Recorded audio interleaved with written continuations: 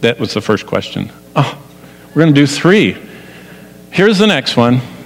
You see why we do this on Sunday night? Here is the next one. It just came in. With the Arab Spring having turned into Arab chaos, with the weakening military will and capability of several Middle Eastern nations that Ezekiel mentions as being aligned with Gog when Israel is invaded, coupled with the what seems to be the sudden Russian show of strength on the world stage, Crimea, and a weakened U.S. military and support for Israel. I was waiting for the question here. What are your thoughts on the probable timing of Ezekiel's Russian invasion where God shows himself supernaturally protecting his people? Well, immediately, see, this is what the discipline of truth is. Where in the world would it say anything about that? See, that's what we're supposed to know. Not the professionals, we're supposed to know that. That's what the discipline of truth is. When you hear of something, it should draw your mind to some portion of the Bible because you've read the Bible enough. You know it better than your sports statistics, more than you know the latest goings-on of Bonnie and I were trapped in traffic going between 2 points in Los Angeles, and finally we found out what it was. It was one of these, and we were actually cutting between 2 places and ended up on Hollywood Boulevard, and it was a premiere, and all these black limousines, and people were getting out in their little gowns, and police were everywhere.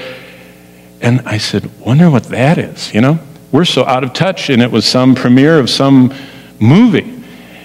But boy, if you talk about this, I know where it is. See, where is your treasure? Is it in heaven? Then you know the Word of God. Is it on earth? You know what premiere it was in Hollywood last week. The 2 places you look are Ezekiel 38 and 39 and Daniel 9. So quick, open your Bibles, and we have exactly 8 minutes, and I'll try and answer this fast. When I was little, they used to have 16 and a half, 33, 45, and 78, I think, were the speeds of the record player, which was a flat pancake thing that spun with a needle. And so we will go from, I've been going at 16 and 33, we'll go 45 and 78 soon. So the question is, do Russia, the Arab Muslims, and the current events fit anywhere in Daniel 9? First of all, what is Daniel 9? Here's Daniel 9. I printed out for you. Daniel 9:24. 70 weeks, and I would add that the Bible shows us that actually is not 70 7-day weeks, but it's 70 heptads of 490 years. And I'll show you why. Upon thy people, little interpretation, that's the Jews, thy holy city, Jerusalem. So God says, basically, I have 490 years planned for the Jewish people in the city of Jerusalem to do all these things. Okay, now look at the next verse. Now, therefore, and understand, from the going forth of the command to restore. And if you know anything about history, you know that in about 445 BC, the Persian, Iranian, king made a decree. You can read about it in the last chapter of Ezra, and you can read about it in the first chapter of 2 Chronicles. But this decree goes out to rebuild the city of Jerusalem's walls and the temple. And from that point, 445 BC, and you can look that up, by the way, I always say this, and I checked this morning, went to Wikipedia, first thing, right there, in that collect all of a lot of junk. They had the right date in there, praise the Lord. On to Messiah the King. We know that's about 30 AD. Jesus was crucified.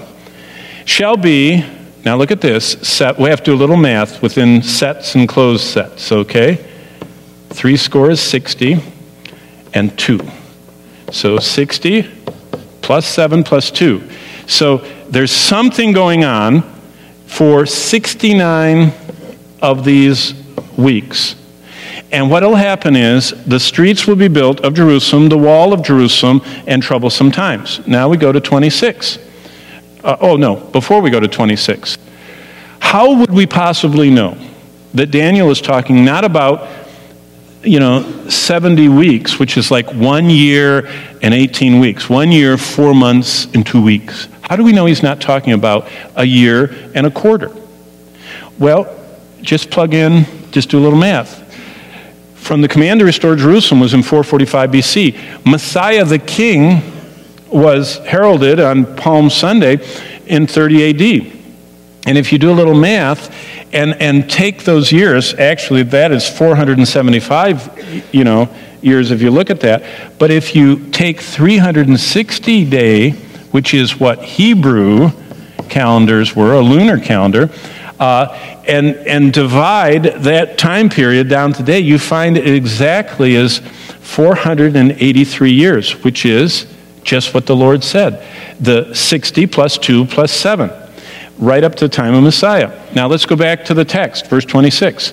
After these 62 plus the 7 that has already been mentioned, after these 69 weeks or 483 years, something is going to happen.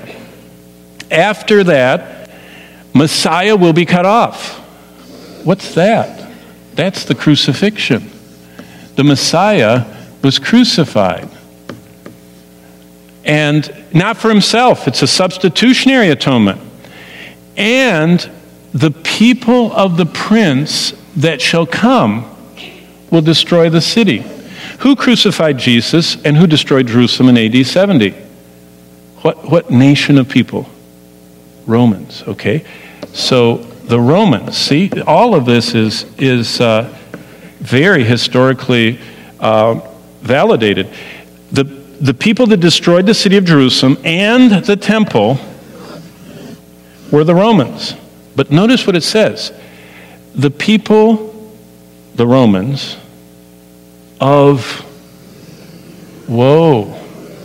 who's that? The prince that shall come, we know him, we meet him in Revelation 13, beast. He's the Antichrist. This is where we get the concept of the revived Roman Empire. It's not, Hal Lindsey didn't think of that. God thought of that. God said the same people that destroyed Jerusalem and the temple is going to produce a prince that shall come. And what is he going to do? And this is the very next verse, so the antecedent is the prince that shall come, shall enforce the covenant with the many. There's the last week. Remember, we have 69 accounted for, but in the future, there's one left, and it's right there. And, in the middle of it. So if a week is 7 years, in the middle of the week, 3.5 years, he's going to cause, and this little line right here, Jesus, Paul, and John all believed that was true. That there was a future time that this bad guy, the Antichrist, is going to stop the sacrifice and the oblation. Is there a temple in Jerusalem today? No. There hasn't been one since AD 70. But Jesus, Paul, John, and Daniel, in the future, for 1 week, saw this temple. And he's going to make it desolate.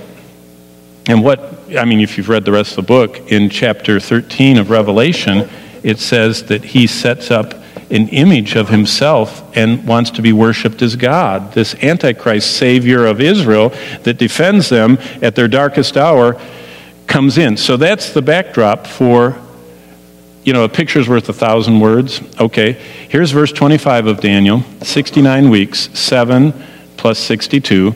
It ends with Christ being cut off and the desolation, and there's this period that's not determined how long it is until this final section, this last week, that is bisected by a half. And at the halfway point, the Antichrist shows his true colors and turns on Israel. Now, what does that have to do with Ezekiel 36 to 39? And are Russia and Iran part of this? Well, let's go there to Ezekiel 38 and look at verse 1. The word of the Lord came to me saying, by the way, who's the me? It's Ezekiel. Babylon came, and in 605, they took Daniel out of Jerusalem. In 597, they took Ezekiel. And in 586, they wiped out the place and decimated it and moved around the people. So Ezekiel is writing in sometime around the 6th century BC. The only reason I told you that is to give you a little number. Hesiod, who was 200 years before Ezekiel, said that the Magogians were the Scythians. Herodotus, who is 100 years after Ezekiel, said that the Scythians were the Magogites. Philo, Josephus. In fact, there's references to the wall of China, and they called it in ancient literature the ramparts of Gog and Magog. In other words, that Gog and Magog were coming toward them, and they built a wall to stop them at the ramparts. They stopped them outside the walls. So whoever is outside of China is this Magog people. And by the way, the killer is if you go to the Kremlin today. I wouldn't suggest it. Today is not a happy day for us to go there because they're not happy with us. But if you did, the first building inside the Kremlin is the Russian kind of Smithsonian. And the Smithsonian has all kinds of exhibits about the Scythians. Now let me just show you this real quick because we have 1 minute till we're late. If you were a Roman in the 1st century right here, this would be the whole world, the red. This is the Roman Empire. And so they didn't think much about it. But if you were in the East, if you're a Chinese person, you knew where Scythia was because you had built your wall to keep them out. The Scythians were basically in this area north and east of the Caspian and Black Sea. By the way, there's the problem point of the world right now. That's the Crimea. There was a war in the 1850s over that too. It's just old stuff. But so the Chinese would have known who the Scythians were. Basically, this is the Persian and Greek Empire, and they don't mention them that much. But boy, the Russians do. These are the camps of where the Scythians were. They were nomadic people in what are called the steppes of Russia. See the Caspian, Black Sea, there's the Crimea again. They were fierce horseback riding warriors that chopped people's heads off, cracked their skulls, and drank their blood from their skull as their cup. I mean, they were bad guys, in other words. They were very accomplished, and they conquered all the way down to right there. That's Israel, and there's a city there called Scythopolis. That's the city of the Scythians right there. That's how far down they came, and then they were pushed back. So, I mean, the Russians know exactly who they are. Now let's go back at this to answer the questions. Does Ezekiel 38 and 39, Magog invasion, does that happen before the tribulation? That's one view. Or does it happen near the end of the tribulation? Some people equate it as equivalent to the Battle of Armageddon, but that's a real problem because the Battle of Armageddon, well, you can read it. It's different. A lot of points are different. Here's the main crux. Is this 7 years in the future, or could it happen any moment? I think that's what the person was asking. Basically, if you know Joel Rosenberg, he would be more here. The view at the end would be more of MacArthur and Dallas and others.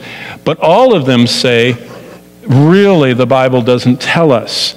And basically, what's amazing is if you look at the lineup, the countries mentioned are Persia, that's modern-day Iran, Cush, Put. In fact, let's just look at these on a map here. Here's Put, Algeria and Libya. You talk about, there's Cush, Sudan and Ethiopia. What happened last week if you're reading the news? A boat was going from Iran to Sudan filled with missiles, long-range missiles, to fire on Israel from the Gaza Strip. And it was going to dock down in Sudan, down below Somalia here, and they were going to smuggle them up into hitting poor little Israel, which is right there with that blue dot. And here's Gomer, Turkey, on and off. Here's Persia, no question. All of these in this final event are going to unite with, interesting, Meshech and Tubal, which is the old northern nemesis, Togarmah, which is probably the Stans, the Muslim old Soviet breakaways, who join with Persia and come down with Turkey, and up from below come all the others, and they all come down, and there's poor little Israel right there. And so basically that's why they asked the question, and I would say, I don't know. So, okay, but it's time to go. So let's all stand. And the lesson is this. Since you don't know the day or the hour that your Lord is coming, he said, be ready. Be found by him doing what he wants you to do. And just for you to see where we're going to go tonight, how do you like this? This is the one I didn't get to. Wait till you read the note. I'm going to read it tonight.